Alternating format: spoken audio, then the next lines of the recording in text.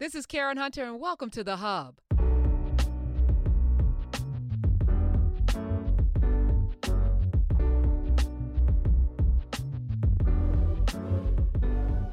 Why are black people always talking about slavery?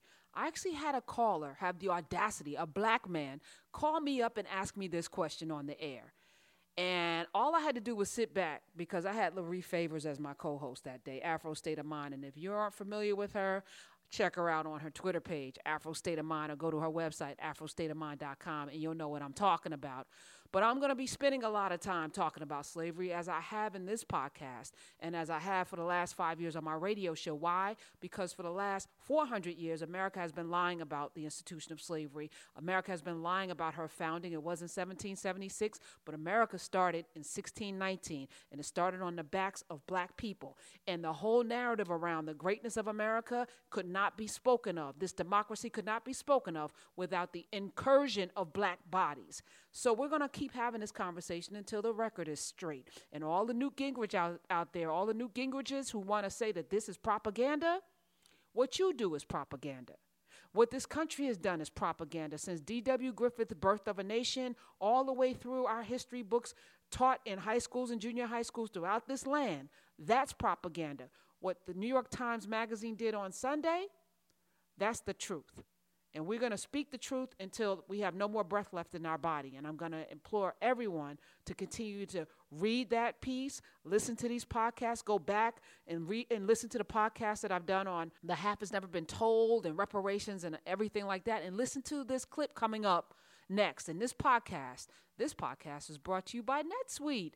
NetSuite by Oracle. A lot of people listening have businesses. And let me just say thank you for supporting my advertisers, because it allows me to do more of the things that I love to do, which is to educate and talk about the things that matter. But NetSuite by Oracle will help you solve your business problems. If you have a system for HR and a system for accounting and a system for finance, you need to have that all under one house. And NetSuite by Oracle is the world's #1 cloud business system. It will help you handle all of these things that a growing business needs and put it under control for you in one easy to use piece of software that you can use on your cell phone, on your smartphone, or on your computer, on your desktop. And right now, NetSuite is offering you valuable insights with a free guide, 7 key strategies to grow your profits at netsuite.com/Karen. That's NetSuite, SUITE.com/Karen to download your free guide, 7 key strategies to grow your profit. netsuite.com/Karen. I hope you enjoy this podcast. So I got a DM from Demetrius who said, and it's long, big sis, which I hate, by the way, because I don't know how old you are. Yeah, I could just be sis. All that auntie stuff. I don't. So let me just say that out loud. Stop calling me auntie and big sis. I don't like that. All right. You know I got mad love and respect for everything you do for our people, but, capital B-U-T, when you and Loree get on this slave narrative, my stomach turns. Part of our reason for not being able to move forward is because we believe this narrative that our oppressor has told us for so long. Now, slavery did exist, but it was nothing like what we've been conditioned to believe. Let me just pause for a second. Where is he getting his information? Because I actually have read a lot of books. And like our oppressors have told us nothing, like right, John Hope Franklin, John Henry Clark, we've got our scholars. Sheikh Anta Diop, W.B. Du Bois, Frederick Douglass, like Ida B. Like we've got scholars. We don't need, the oppressor actually didn't tell us anything. And they don't teach it overseas. Never. Our African brothers and sisters never learn about this. Okay, let me keep going. There are records for those, he says. He said there were only about 305,000 Africans brought through North America ports to be enslaved.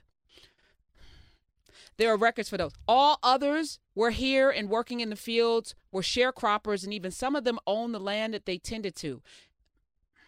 Okay.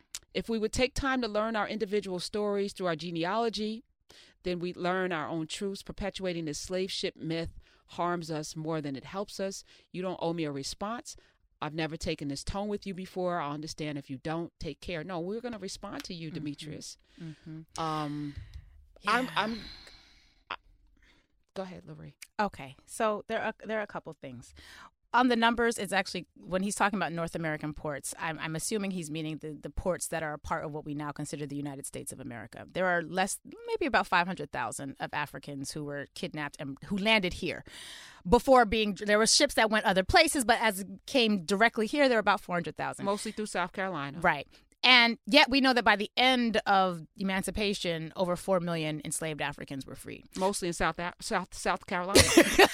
Right. Which was also a breeding state. Right. Anyway, and we have said repeatedly that roughly 95% of the Africans who were enslaved and who actually made it, as in they did not drown or been thrown over or commit themselves to the waters. Right. About 95% of them did not come to what we now consider the United States of America. They went to places like Hispaniola, which is Dominican Republic, Haiti, Puerto Rico, Cuba, Venezuela, Colombia, Barbados, Jamaica, Haiti, especially Brazil. Big up Brazil, Colombia. I mean, everywhere else. That's why you could walk down the street and see someone like Amara La Negra and think her name is Keisha, but her name is Amara La Negra, right? So we know that the diaspora is a thing because the diaspora is a thing. That said, this idea when y'all get on this slavery stuff, and I just have to say, I don't like comparing struggle. I believe I've said that before, but we can look at two communities that have experienced some really bad, universally recognized trauma.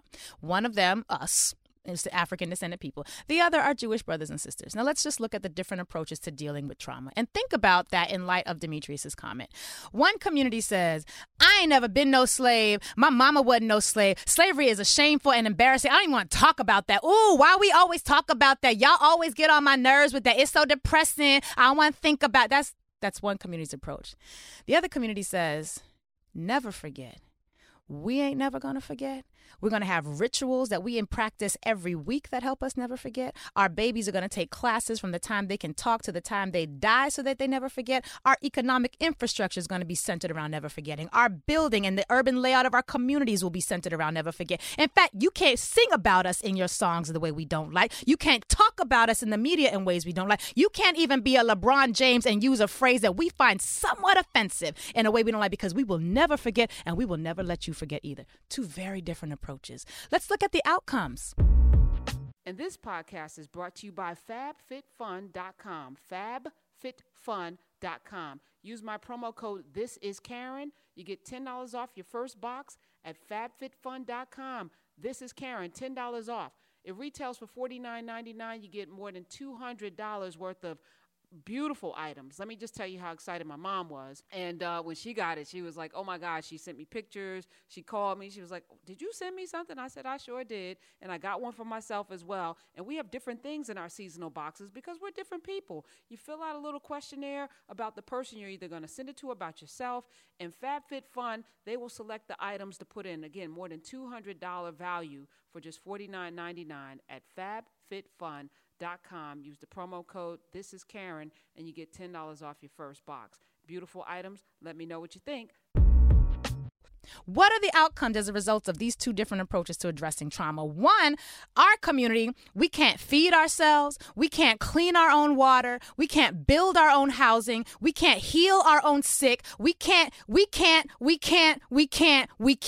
Everything we get is from begging, borrowing, and hoping Massa still has some sympathy with us. God help us all. This other community could buy and sell ours 5 times over without even thinking. This other community, they don't have clean water. They got systems that they can produce their own clean water. Other communities, they don't have infrastructure. They don't need your infrastructure. They got their own. The communities here in New York, they don't even need the NY freaking PD because they have their own police system. And hospitals. I was at a community board this week in a very heavily black community where a Jewish organization came in to advertise their ability to provide free senior citizen travel services, to go to social events, to go visit a friend. They have subcontractors with taxi cabs, with school buses. They came to us to give us services for our seniors because we too daggone ashamed to deal with our shit. Pardon my language. Our stuff. I know my boss is listening.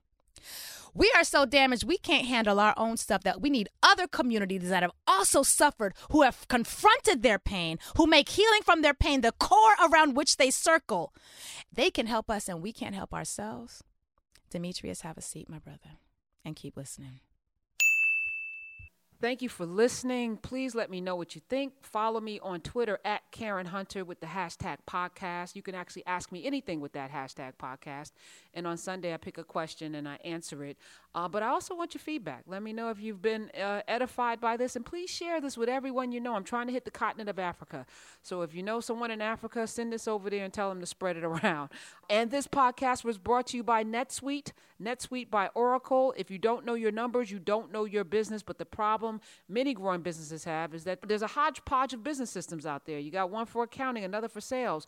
Well, stop right there. You don't need any more headache, and you don't need to lose any more money. Put all of this under one umbrella. Introducing NetSuite by Oracle, the business management software that handles every aspect of your business in an easy-to-use cloud platform, giving you the visibility and control that you need. Now with NetSuite, you have everything. Managing sales, finance, accounting, orders, even HR, right from your desktop or your smartphone. NetSuite is the world's #1 cloud business system, and right now, NetSuite is offering you valuable insights with a free guide, 7 key strategies to grow your profits at netsuite.com/Karen. That's netsuite.com/KAREN to download your free guide, 7 key strategies to grow your profits. netsuite.com/Karen. Till next time.